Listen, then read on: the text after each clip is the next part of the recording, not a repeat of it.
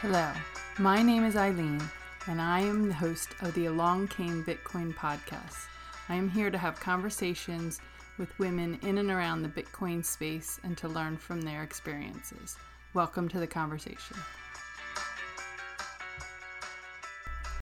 Today I have the pleasure of sharing a conversation with Kiara Bickers, author of Bitcoin Clarity, a book that answers what is Bitcoin and why is it important.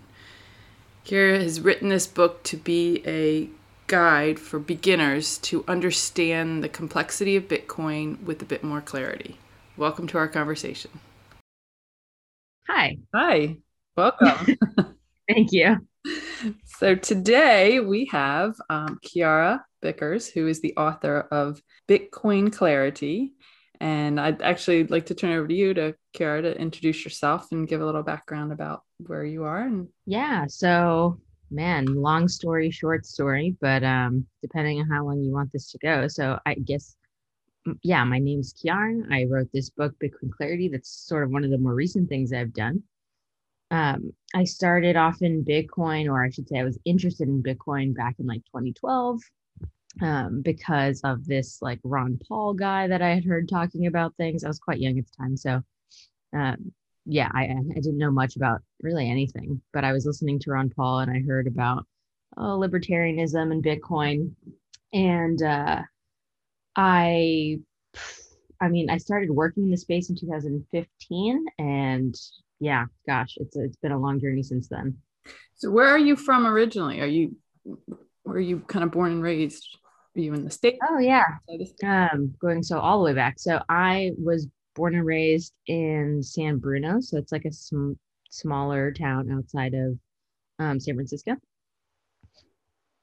And did you live in California your whole life or go to school there or around? So my mom and my dad are both not exactly from there. So like my dad was born in Spain and my mom was born in the Philippines, but um yeah, we had family that in California. So I lived there for the majority of my life. I lived in Utah for a bit. I lived in New York as an adult, and then I live in Texas now. Illinois too. We talked about that a little bit before we got on this, before we started the podcast. But yeah, I've lived all over, but I grew up in California for sure. And then at what point, I know you said, I guess Bitcoin came along for you when you were 2012. And was that when you were just first hearing about it, or how did how did it So I was, yeah, I was a little bit of a weird. I don't know if it was like really noticeable as a teenager, but like late in my teens, I started like reading these like old history books and studying economics like in my side time. And my mom thought this was so bizarre because I really wasn't a good student. Um, I was like a D and F student, so like really not good. But I would carry around these like thick 16th like century sort of like, books about the 16th and 15th century, or I'd read like stuff about like yeah, I would just read like the oldest books that I could about money. So I wasn't really interested in like the VC world in the Silicon Valley, but I was interested in like the history of money and the ethics of money and like how capitalism started. And that put some conversations between like the libertarians on my map because they had this, if you, well, libertarians actually talk about economics, let's put it that way. Mm-hmm. And then the politics is just sort of like a way that I got access to the economics. What I was really interested in was like the ethics of money, I think, if I had to be pressed on the subject at the time. And I was probably like, yeah, I was probably like 19 or 17 when I started reading these types of books. And then I think, I don't know the numbers exactly, but it was like I had just graduated high school when Bitcoin was created. And yeah, it was sort of on my radar, but I definitely thought it was a joke in the same way like people think like Dogecoin is a joke, which it actually is. So then you learning about, I guess, Bitcoin and what it is, even though it's potentially a joke, but it sounds like it's at least making you think about money maybe a different way, or how things are valued. Yeah, it was just like it just crossed my radar. Like I didn't go into a deep dive on Bitcoin until several years later. So like when Bitcoin was fresh on the scene, the ecosystem was so different that in order to learn about it, there weren't as many resources. There's certain, like today there's like, 20 different books and there's movies and there's like documentaries and then there's like Bitcoin Twitter, but it really wasn't like that then. It was like only people who knew how to code really understood it. And although I appreciated it from an economic angle, I did not have the technical chops to like really play with it. And anytime I would ask someone like, hey, like, how do you think, like, have you heard of Bitcoin? Should I learn more about Bitcoin? Now, like fast forwarding to like from finishing high school to like mid college age, um, a lot of the people who I would talk to about this, who actually knew anything about Bitcoin, were all developers. Like they were like, engineering students at whatever university they were going to. And they'd be like, oh, you want to learn about Bitcoin? You should learn how to code.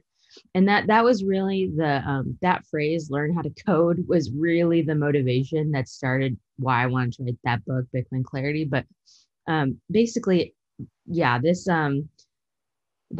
statement that obviously meant well was like, oh yeah, you should just passively learn how to code, ended up being like maybe more than 3 years of my life I spent trying to learn how to code Wow.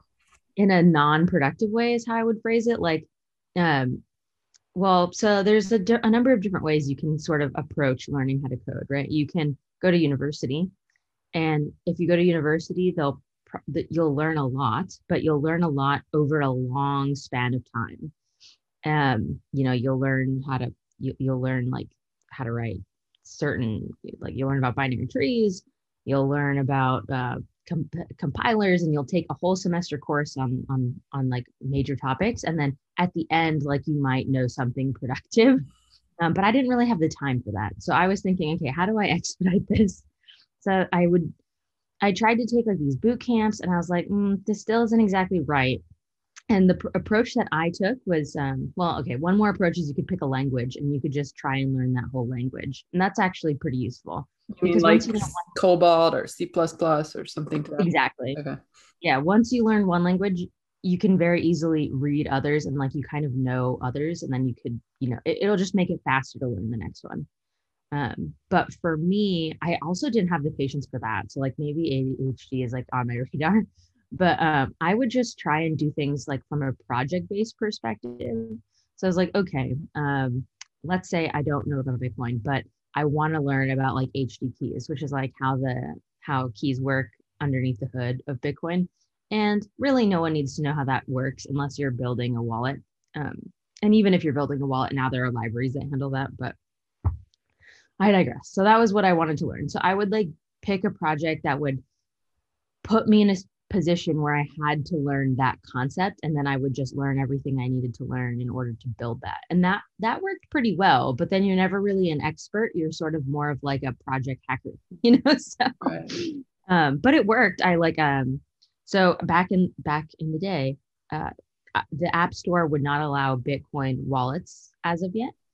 So yeah, it was a big deal. I bet the price pumped, but I honestly don't even remember. I remember where I was when I heard the news that like, oh, the App Store is going to allow Bitcoin wallets. This is huge. Um, but I built like the first paper wallet. So I was trying to think about security. For people who don't know what paper wallets are, it's basically like um, the idea is instead of like generating your mnemonic through well, that's not actually true. I should say, really, I just wanted to build a wallet that didn't touch the internet. And there are ways that you can do that obviously now with hardware wallets, but at the time, I don't know if hardware wallets, they might have, but yeah, I wanted to make a paper wallet because I think it was easier for me to understand. And the whole purpose was to learn anyway. So I built like the first paper wallet for the App Store. That was a fun project, but Quick question for you. Just for people who might not be familiar with paper wallet versus hardware wallet, what is the difference between those two? yeah, so well, the purpose of both is security. So when you generate a wallet that's like on an exchange, you're not in control of those private keys. So really, like when you're saying like, how do I control my private keys? Two of the things you might look at on hardware wallets or paper wallets.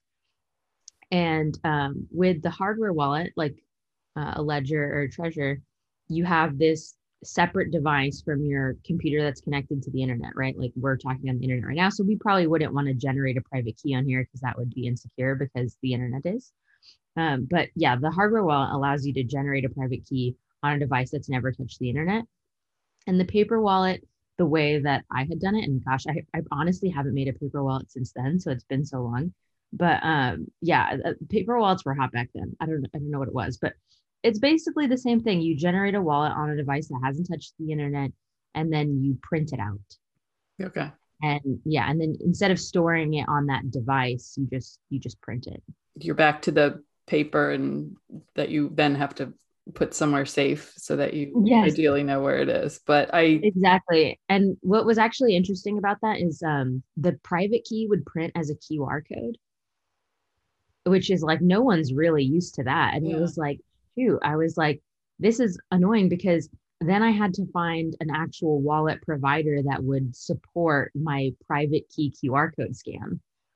And like it was a huge headache. So anyway, that was like, yeah, the trying to make wallets that are compatible with other wallets, like trying to make a mnemonic that you can generate in one wallet and then have it be compatible on another, was actually like a huge headache.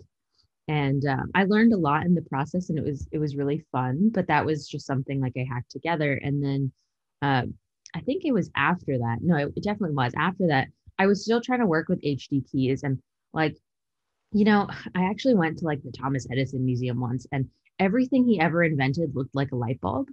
And I made that comment to the tour guide, and I was just like, well, when you get it right once, you just kind of roll with it. And it's like we think of these great geniuses in the past, but like when you actually go to the museum, you're like, oh, this was like this guy had one solution, and he was just trying to fix everything with that one solution. And I think it took him what 1,000 tries, or I don't remember how many tries. Exactly. One solution. Sometimes I feel like that. So I had like figured out HD keys, and I was like, let's use HD keys for something else. And like um I had come up with this scheme to like repurpose the type of cryptography and the like it's not even cryptography, the type of derivation structure for keys in Bitcoin to selectively enclose and I guess disclose identity. So it's like the way that I envisioned it is if you had, your ID and you're at a bar, because I was also young, so that was on the top of my mind. But if you're showing your ID at a bar, I was like, okay, well, why should I have to show my name if all they need to know is my age? Like, surely there should be a way to prove that I'm over 21 without having to show them my address. And although the bar is maybe not the perfect scenario for where you'd want to disclose identity, we always get asked for like, if you're in America, you get asked for your social security card like every time you go to like the dentist, and it's just completely unreasonable, right? So I was trying to think of a scheme to do this using HD keys, and it definitely worked. But would I have said it was the best solution? No. And I called it like blockchain me, and I did a hackathon with Coinbase, and it placed in the hackathon, and I was like, okay, that's kind of cool, won some Bitcoin.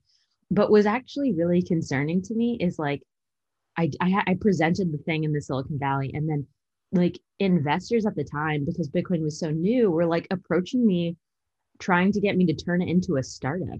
Wow. And I was like, oh, okay, that's odd. And that was really like, having grown up in the Bay Area, this was really my first interaction with the Silicon Valley. It's like, here's this project that I hacked together that is definitely not secure and is not the best way to do it. Ta-da. And they're like, you should start a company. How do I give you money?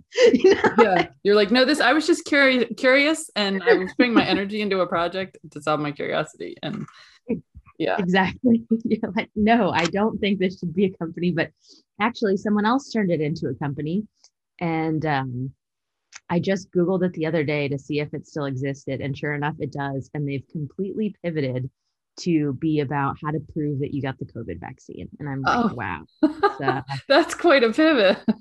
it's a bit dark, when you have VC funds, you got to keep rolling. You got to keep rolling with it. Follow the money. Oh, wow. Yeah, but working in the identity space on like trying to fit, how do I put this? Trying to put identity on a blockchain was something that I tried for over a year. I ended up contracting with another company who like wanted a consultant that um, could do this, and their use case was the UN. So they had like all these people in, developing countries that didn't have identities, and they're like, oh, we'll put it on a blockchain. And then I would go to these meetings, and it was like, I grew up relatively poor, and the people at these meetings were like, like probably like top level executives at NASDAQ. So it was like a culture shock, to say the least. And this was in New York. So it was definitely a culture shock. Um, and I started to learn like how the business side of things actually worked, because I was like, okay, like these people don't actually care what technology they're putting it on. They care if they can impress their like wife's dad who's like richer than them. Got it. And it was yeah, it was a bizarre experience. So I tried to get out of that world basically as fast as possible, like hit the eject button. And that was when I got a job at Blockstream. So I met a I met a colleague of mine I met him in the Silicon Valley when I was doing the presentation about identity in the blockchain. We met a few times in New York, and then he insisted that I be the first intern at Blockstream, and just sort of like made it happen, which was a great deal for me. So I started off as an intern there. And for people who don't know, like the culture at Blockstream is like a big Bitcoin company. If you're on like Bitcoin Twitter, I would feel like that's kind of where it's at.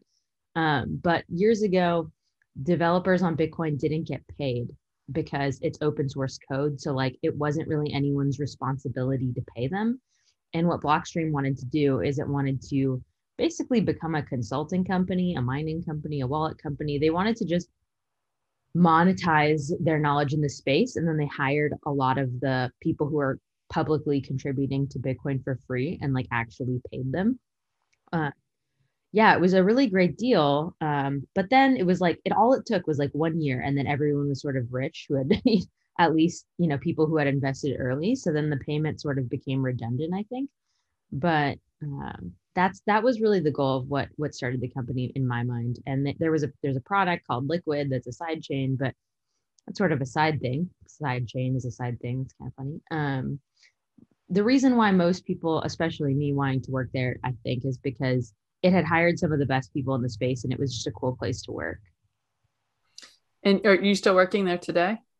I still work there today. Oh, okay. How many employees work there? We've kind of hovered at about 50. Okay. And you came in as an intern, and now you've been there for how many years? I've been there for 5. Wow. Yeah. That's impressive in this space. It seems like there's a lot of maybe moving around and a little more volatility than in. Oh, that's definitely true. They have a very good incentive program. They like to keep people. So what made you decide to write Bitcoin Clarity, the complete beginner's guide to understanding? What spawned that idea? Yeah. Paper wallets and projects on identity. Yeah, so I got slapped pretty hard when I started working at Blockstream, because I think the guy who brought me into the company was more of like a conference man. He would go to conferences, he'd meet people, and the developers were a little bit more antisocial than that. So I don't think they loved the idea of me as an intern, if I'm going to be honest. They're like, oh, great, like someone around the office is just going to bug us.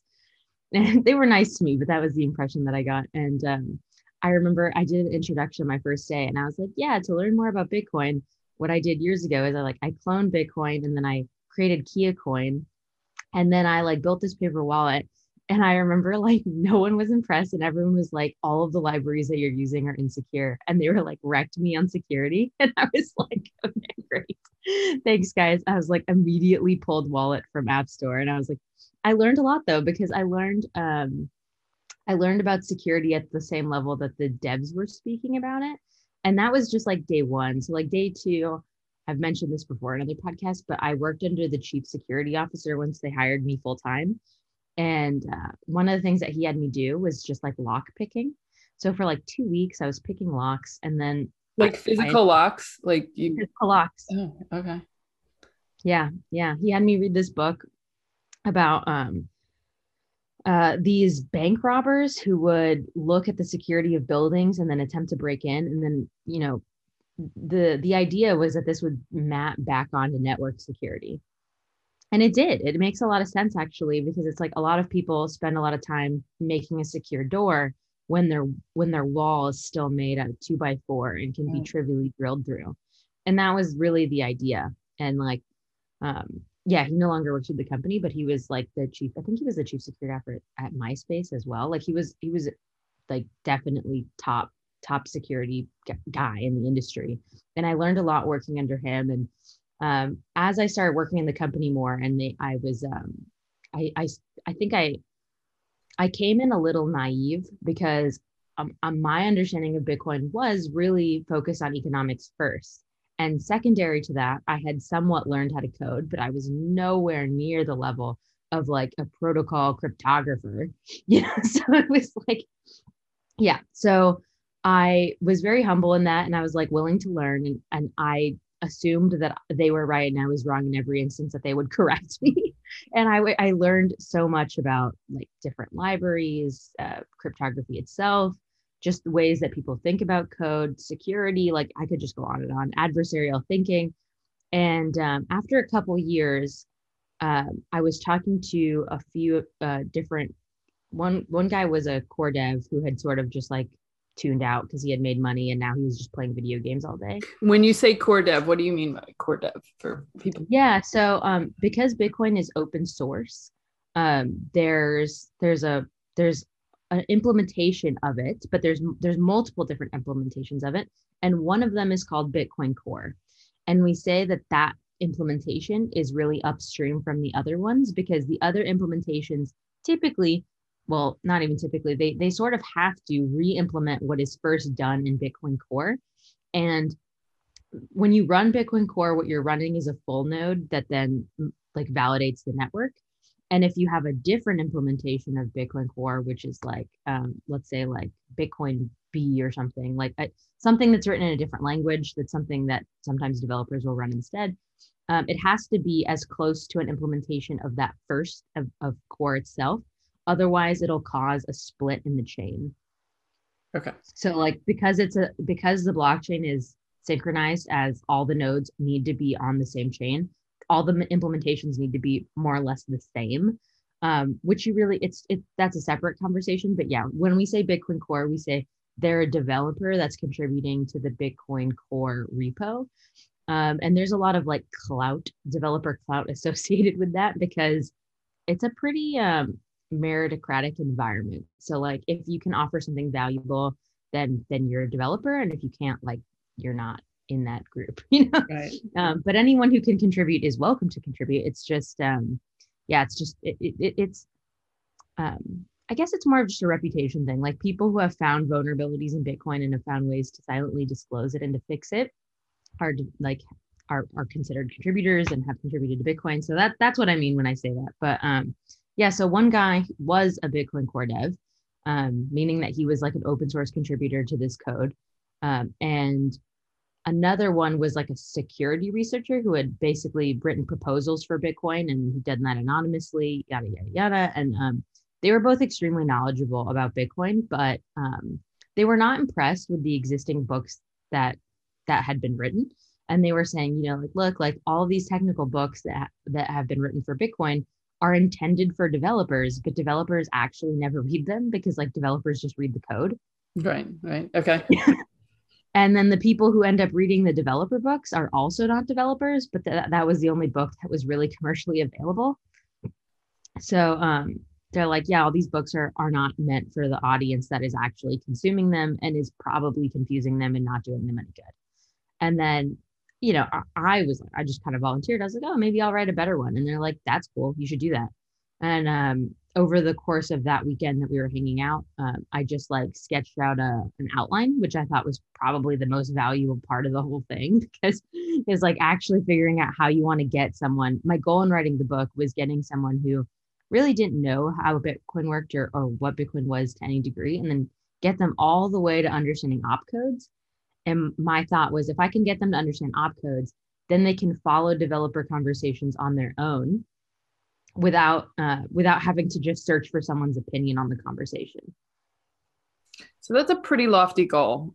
I have to be honest, when you sitting down and sketching that out on a piece of paper or napkin and over the weekend, to go from trying to take somebody who's novice or new to the space and translate so much of what's there, really simplify it. I don't like using the word dumbing down because that's not how I view it.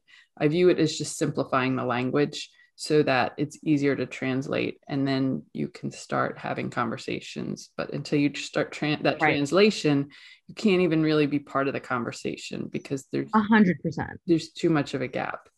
And like one of the things that I noticed, this was back in 2017 when I was sketching this out, was like I would go and people would talk about Bitcoin all the time, like especially in Silicon Valley, like people talked about Bitcoin. It wasn't a secret, people, it had hit cultural awareness at that point, but nobody actually knew what it was. So like, but they would think that they knew, right? So they'd be like, oh, Bitcoin is this and Bitcoin is that, and I'm going to put this on a blockchain. But like they would make fundamental misunderstandings of like what the blockchain can do. Like really the blockchain, like why is the blockchain trustless?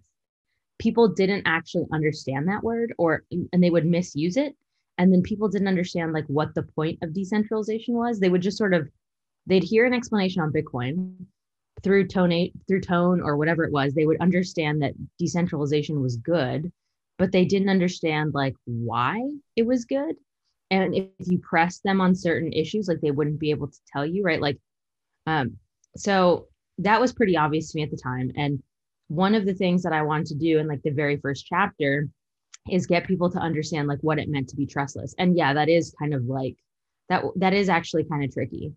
And what helped me do it was I didn't want to do it how anyone else had done it, because I feel, you want to interview more of like the women in the space. And I feel like a lot of the books had been written by men, and, that's totally fine. Like nothing against that. But I think men have a tendency to think more analytically.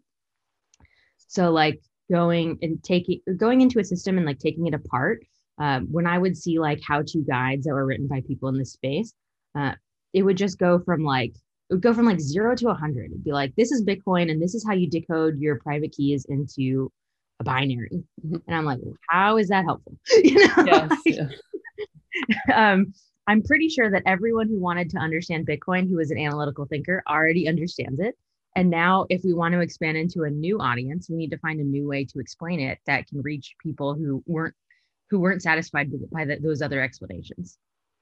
And I think you've nailed it on the head with this, even to the point of, in that very first chapter, you really break down some of this really simple things, just recognizing there's a difference between Bitcoin with a capital B and Bitcoin with a lowercase b. And I'm pretty sure most people don't understand the difference between those. But I feel like just planting that seed at the very beginning, you're giving your readers almost like a little cue or a little inside signal to say, if you can see this word with a capital B and know it means the blockchain, if you see the lowercase b and you're recognizing, that your Bitcoin that's in your wallet, you're just giving them really fundamental information that then makes it easier for every time they read Bitcoin or they hear Bitcoin or they hear someone talking about it. So I think while they may seem maybe too simple, I personally think that the way that you've done it, it really gives it that clarity that you were hoping for. So I appreciate the effort you've done there, because I've had a challenge of trying to find that right book to be able to share with those that I are asking questions about how can I learn more, how can I study more on this, and not having it either goes financial side with goes into the whole history of money, or it goes, too technical. And I think this is a nice middle ground between those two areas. I'm glad you say that. I would say when I was writing it, I was aware that it's possible to go too technical. And I don't know if I mentioned it outright, but my thought was if people want to skip certain chapters, I wanted to make it so that the beginning chapters were the simplest, and that maybe by 3 or 4 you could skip it and then move on to the next section. Yeah, and I yeah, and but then you can come back around towards the end and say, okay, now where do you get started and how do you actually take some action on this, and right, and just some of the mindset, all those different aspects of it. So It was really fun to write. yeah, I can. How long did it take you to write it? Probably a whole year. Okay. And then do you, I mean, did you have people who didn't know anything about Bitcoin that you were handing sections to saying, can you read this and tell me if it makes sense? Actually, no, I didn't do that. So, um, it was quite the opposite. So, like, one of the things that I was doing was just like I'm pretty good at knowing like what's an assumption and what's not. And like some people just aren't. So like, I'll enter like business conversations and people will just be using their industry lingo without any indication of like what the acronyms are. And I'm like, excuse me, like I don't actually know what that means because like you're using like how would I know what that 3-letter acronym means? Like, you know what I mean? Like, so, but people just do that. They're kind of an autopilot, right? But my brain, I do try and simplify things and I can tell what's an assumption. So I would just try and break down every single assumption and then actually spell it out before moving on to the next thing. And it was really helpful to have like all of these resources in the Bitcoin space that were trying to explain Bitcoin. And I would just intentionally try and do it differently. So, like, the way that like private keys are explained, a lot of the time, the Byzantine general problem is the way that that's talked about the man in the middle attack, which really is just that's the way everyone explains it. So I was like, okay, how do I explain it not that way? And then because I did the lock picking stuff, I was like, oh yeah, like Bitcoin is really just like locks, and everyone knows what a lock is. So like, I'll just use that, and I think that worked really well. What And was your another? visuals, I mean, they're still simple sketches, but where you're taking a box and you're putting one lock on it, and then you're passing it over to someone, they put a lock on it, and now that you have explained your lock picking history, I can see where that kind of comes through as a way to explain things because everybody understands that, right? Everyone Exactly. walks up to a house and opens their door or their car, there's a lock somewhere, so that's universal. It is universal, and it's like it's so much less intimidating Yes. when you just think about cryptography as complicated math locks. But ultimately, yeah, they're very similar. And I mean, gosh, I had such a fun time writing the book. And one of the things that I didn't want to do is almost all of the explanations that exist on Bitcoin and most of the books that use visuals to any degree, they repurpose the images that are in the BIPs. So like a lot of people that I talk to who read the book, they love the governance chapter. And I'm like, that's surprising because it wasn't my favorite chapter to write. Like it was just like, you always think it's the thing that you liked writing that people end up liking themselves, but no, everyone likes the governance chapter. And in that chapter, I talk about what a BIP is. It's just a Bitcoin improvement proposal. And oh gosh, what was I saying? I'm losing my train of thought here. I was talking about the improvement protocol. Oh, I remember that everyone was using the same sketches for everything that came out of those BIPs. So like when a core dev makes a proposal to to Bitcoin, they write out the proposal and then that'll usually include some like images that'll help implement what it is they're trying to improve in Bitcoin. And then people who are not the developers of Bitcoin, people who are trying to create educational material, when they search HD keys, they find the image that was sourced in the original BIP. And like, that's cool, but that image was meant for developers and like actually probably isn't the audience that you're trying to address. And no one really took the time to just like re-sketch everything in a way that made more sense. So I don't know if you've ever heard of Ryan Holiday, but this guy talked about his writing style, and he talked about using note cards and just like writing on note cards. And then after he spent a year writing on note cards, he would organize them, and that's how the book would get laid out. Oh, And I liked that a lot. So anytime for before I started writing the book, even anytime I would hear something about Bitcoin that I thought was complicated, I would do my best effort to sketch it out visually in a way that made sense to me, and then I would just file it away as a note card. And then once I compiled like all of the note cards that I felt were needed for the first book, I was just kind of like looking around for an illustrator, and I went to my local coffee shop when I was living in Chicago, and this guy had these beautiful like hand drawn sketches. It was just like in pencil of scenery, and I was like, "That's the guy," and like found his number on his art, like called him, and I was like, "So, like, do you want to do this Bitcoin project with me?" And he's like, "Yeah, that sounds amazing." So he sketched everything. He basically took all of my sketches and then redid them, and we must have worked together for like over 2 months because my sketches were just awful. And then he'd be like, what do you mean Let's by talk this? about this. They're more like doodles, right? It's like a Madman illustration. There'd be like 5 different concepts on one note card. He's like, I don't really know what this is. And yeah, so but it was a fun process, and I just loved writing, and I love communicating in a way that, like, to me, gosh, how do I put this? If you look at the crypto ecosystem, Bitcoin values a number of different things, and security is one, but simplicity is another.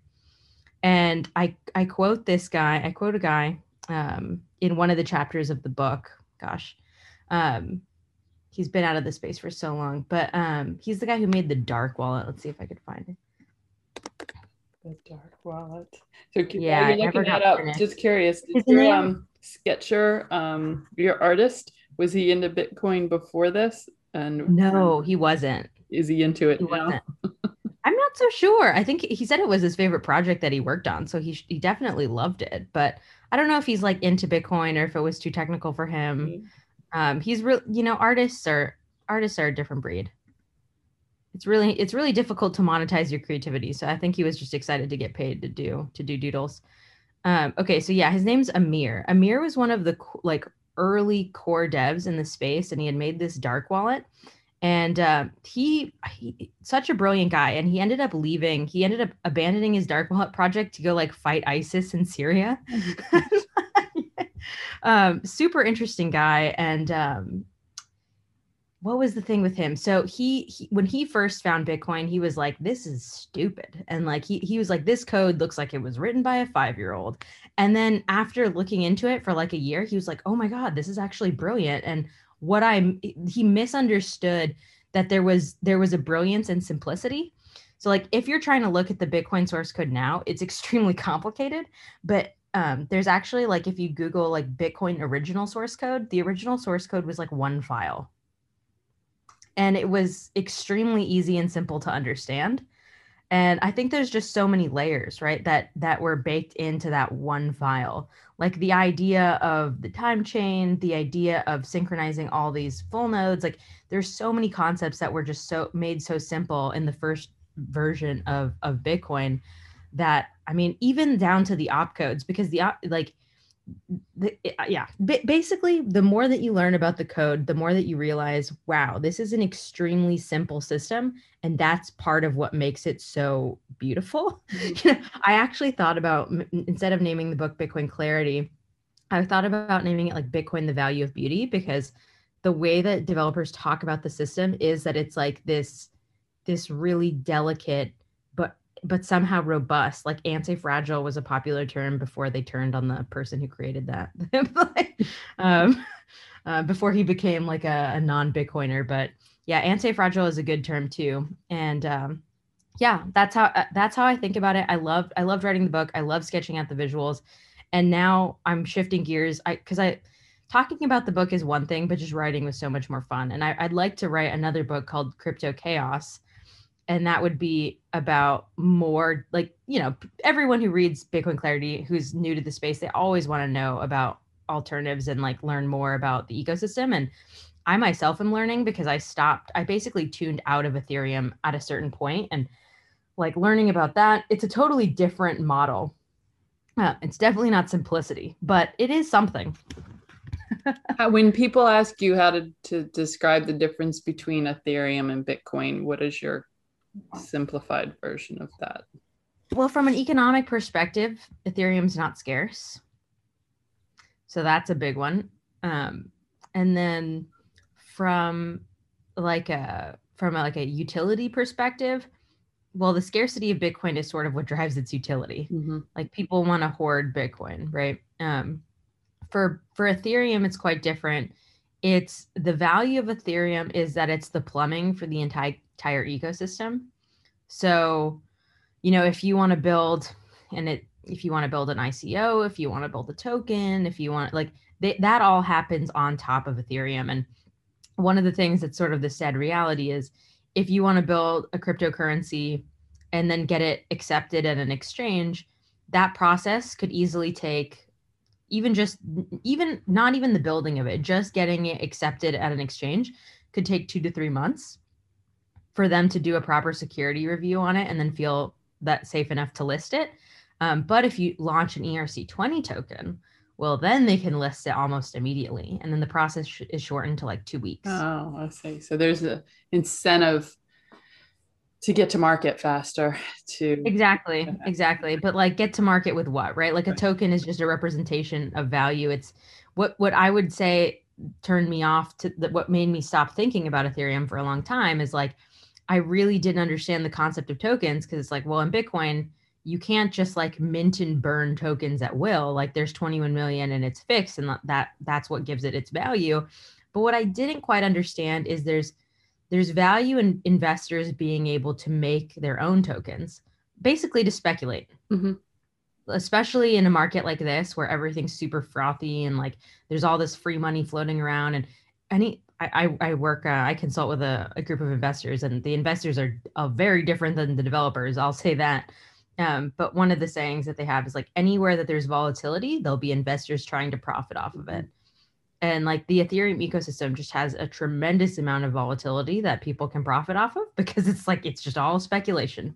Yeah. Yeah. Yeah. Like your VCs when you first started with your paper wallet and your, A different group, like these ones don't wear blazers, but yeah, pretty close. Okay.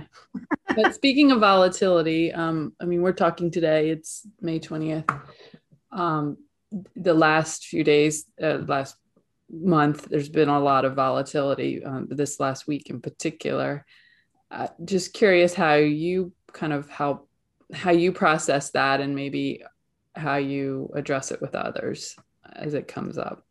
Yeah, so gosh, like when I actually started buying Bitcoin, like I remember volatility was going from 1,000 to 600, so like this isn't new. Um it doesn't scare me or anyway, like it actually just doesn't affect me. I don't know. I don't get excited when we hit all not new all-time highs and I don't get depressed when they're lows. Like I'm just so neutral, it doesn't affect me. But I do have a number of people, like I call it in the book, like the hype panic cycle. And like there's always a new wave of people that are brought in by a hype cycle, even if they don't consciously registered as that. Like how many different people that I knew that were interested in Bitcoin, but didn't actually have the guts to buy until the price was like 50,000. Right. And it's just part of it is they don't know, they don't feel confident in their decision. Like we can all understand that. Um, but you know it's definitely better to buy when people are crying but that's not how it works generally speaking. Like most people buy in when everyone's excited because like FOMO, the fear of missing out, right? So there are a number of people who text me and they're like, this is the first time I've ever bought Bitcoin and it's less than what I bought it at, and I'm like, you should be excited and buy more. Like not financial advice. Right. I mean that's what all the industries are doing. So I think this hype cycle is extremely different because what's happening here is like, there's a saying in this space, it's so funny, where they say like diamond hands are paper hands. And like the paper hands are like the people who sell and the diamond hands are the people who buy. Like, okay, whatever. That's a meme. But at the end of the day, people who have fear now are going to sell and it's going to be institutions that buy. Mm-hmm. And the institutions are going to buy in bulk at a discount, which is why we had that flash crash from, what was it, 50,000 all the way down to 30. Mm-hmm. And then it bounced right back up to 40. So it's like, it's happening so quick. And, people have different theories on this. Like I was talking to one guy and he's like, we're going into a bear market. It's dead. It's dead. And I'm like, it doesn't, unless you're a trader, it doesn't really bother you. I agree. Yeah. And I think you mentioned that kind of early on, or why, what is people come to it for different reasons, whether as, are you making an investment? Are you a trader? Are you, here for the ecosystem of Bitcoin and what it means? There's lots of different personalities, I think, in the space too, who have different motives and different inspiration. I think most people want to make money. And for me, like, yeah, I want to make money, but the motive, I never thought the price would get this high. Never, ever, ever. Like, not in my lifetime did I think the price would get this high this quickly. So to me, like Bitcoin has already tremendously over exceeded my expectations. Like I'm interested in complex systems and trying to understand them. Like I'm just compelled to things like this and trying to understand things and make them simpler. And I've sort of like when I started at Blockstream, I was an intern and then I worked as a sysadmin. And I think now I'm kind of becoming more of a product person because like I like to make complex things simple. Mm-hmm. And that's kind of what a product person does. So I'm really excited about the different opportunities in the space that exist. Like I was yesterday, I was on the phone with a guy about like tax minimizing strategies. And then after the call, because I was consulting with him, he's like, hey, I don't want to charge you for this, but like, let's talk after. And then he tells me his idea that he wants to put something on a blockchain. And it's like, it was so funny because he actually understood what he was talking about. And he's like, yeah, and this is how we're going to cut out the title companies. I was like, whoa. It's like the people in the space are getting so much more educated now that I have more confidence that like cooler things are going to get built because it's not like 2017 where no one understood things. It's like now people understand the purpose of the blockchain is really to reduce middlemen in a lot of ways. And people get that now. People understand the risks of private keys. Yeah, I don't know how many more years people are going to like journalists are going to be able to get away with Bitcoin's dead or like, some millionaire lost their private keys and now they're not a millionaire anymore. Like people aren't really moved by those stories anymore, which is a sign of changing times, I think. I agree.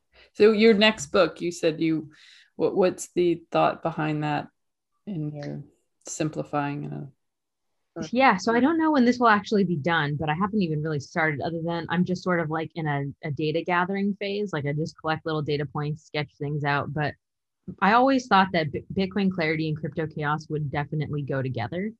And the idea for crypto chaos is to basically do the same thing I did for Bitcoin, but for the crypto ecosystem at large. okay.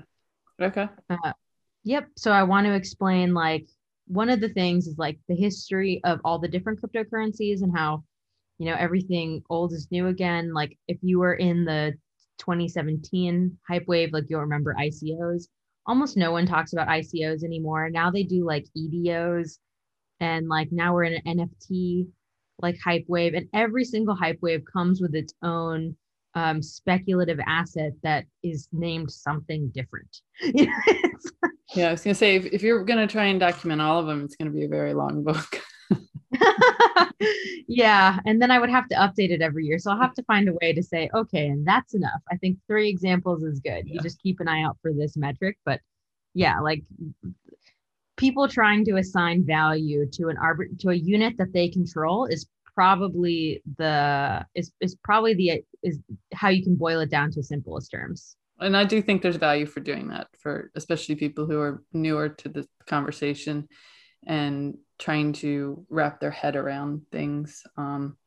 Because I do think there are, like the Bitcoin Twitter space, it can be a little intense. And I think, yeah, no kidding. it's not a good place necessarily for people to start out because you almost have to come in. And it's, I don't, there's no ill will there. I think it's a defense mechanism more than anything of, having been in the space and maybe having to keep explaining something over and over again. It's true. Is probably a point of frustration. But I think in order to, like you said, if you have a new audience, you have a new community of people you're trying to talk to, there has to be some ways to share that information and for them to gain, knowledge on their own and to learn and then be able to kind of test the waters themselves and experience it. I think back to the quote, and you have it in your book here, the Satoshi Nakamoto quote where he said, or she said, if you don't believe me or don't get it, I don't have the time to try to convince you. Sorry.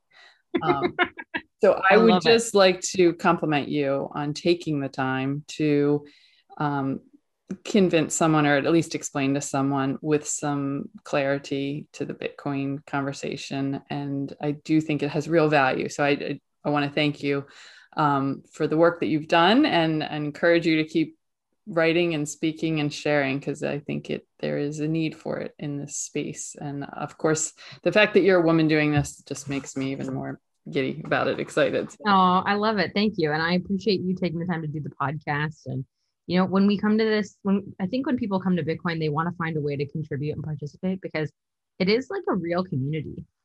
Yes, Yeah, it is. And I've never done a podcast before in my life. I have, a day job. This is kind of my side gig, and it's not something I'm even compensated for, but it's that need or that want to give back to the space. And if you see a void or I just wanted to have more female voices in the conversations because that's something I saw a need for myself. And in turn, I'm meeting all these, amazing women who are doing such incredible work, and it's very inspiring to be around. And so I feel like I'm kind of getting an inside track to some pretty amazing people. So I feel I love it. I love it. Well, thank you so much. Thank you. Well, we'll look forward to seeing what else comes from you. And hopefully we can connect more in the future. And I'd love to hear more about what's going on in your space and your world. So It sounds good. I hope, well, I don't know. Are you planning on going to Bitcoin 2020? I am. Yes. 2021. Yes. I forgot the It's good 2020 to had hear. happened. Yes, I'm going to that as well. So maybe I'll catch you there. Oh, that would be great. That would be great. Wonderful. Well, Kiara, it was great talking to you, and I look forward to hearing more from you, and have a beautiful Bitcoin day. You too. You have a great one. Bye. Bye.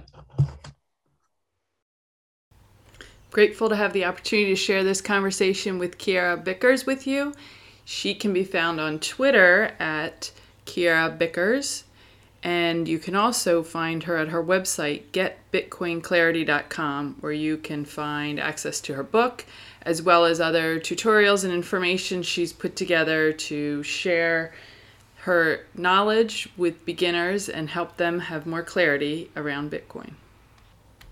And anyone looking to connect with me can reach me at alongcamebitcoin@gmail.com, or my Twitter handle is @wise_wake.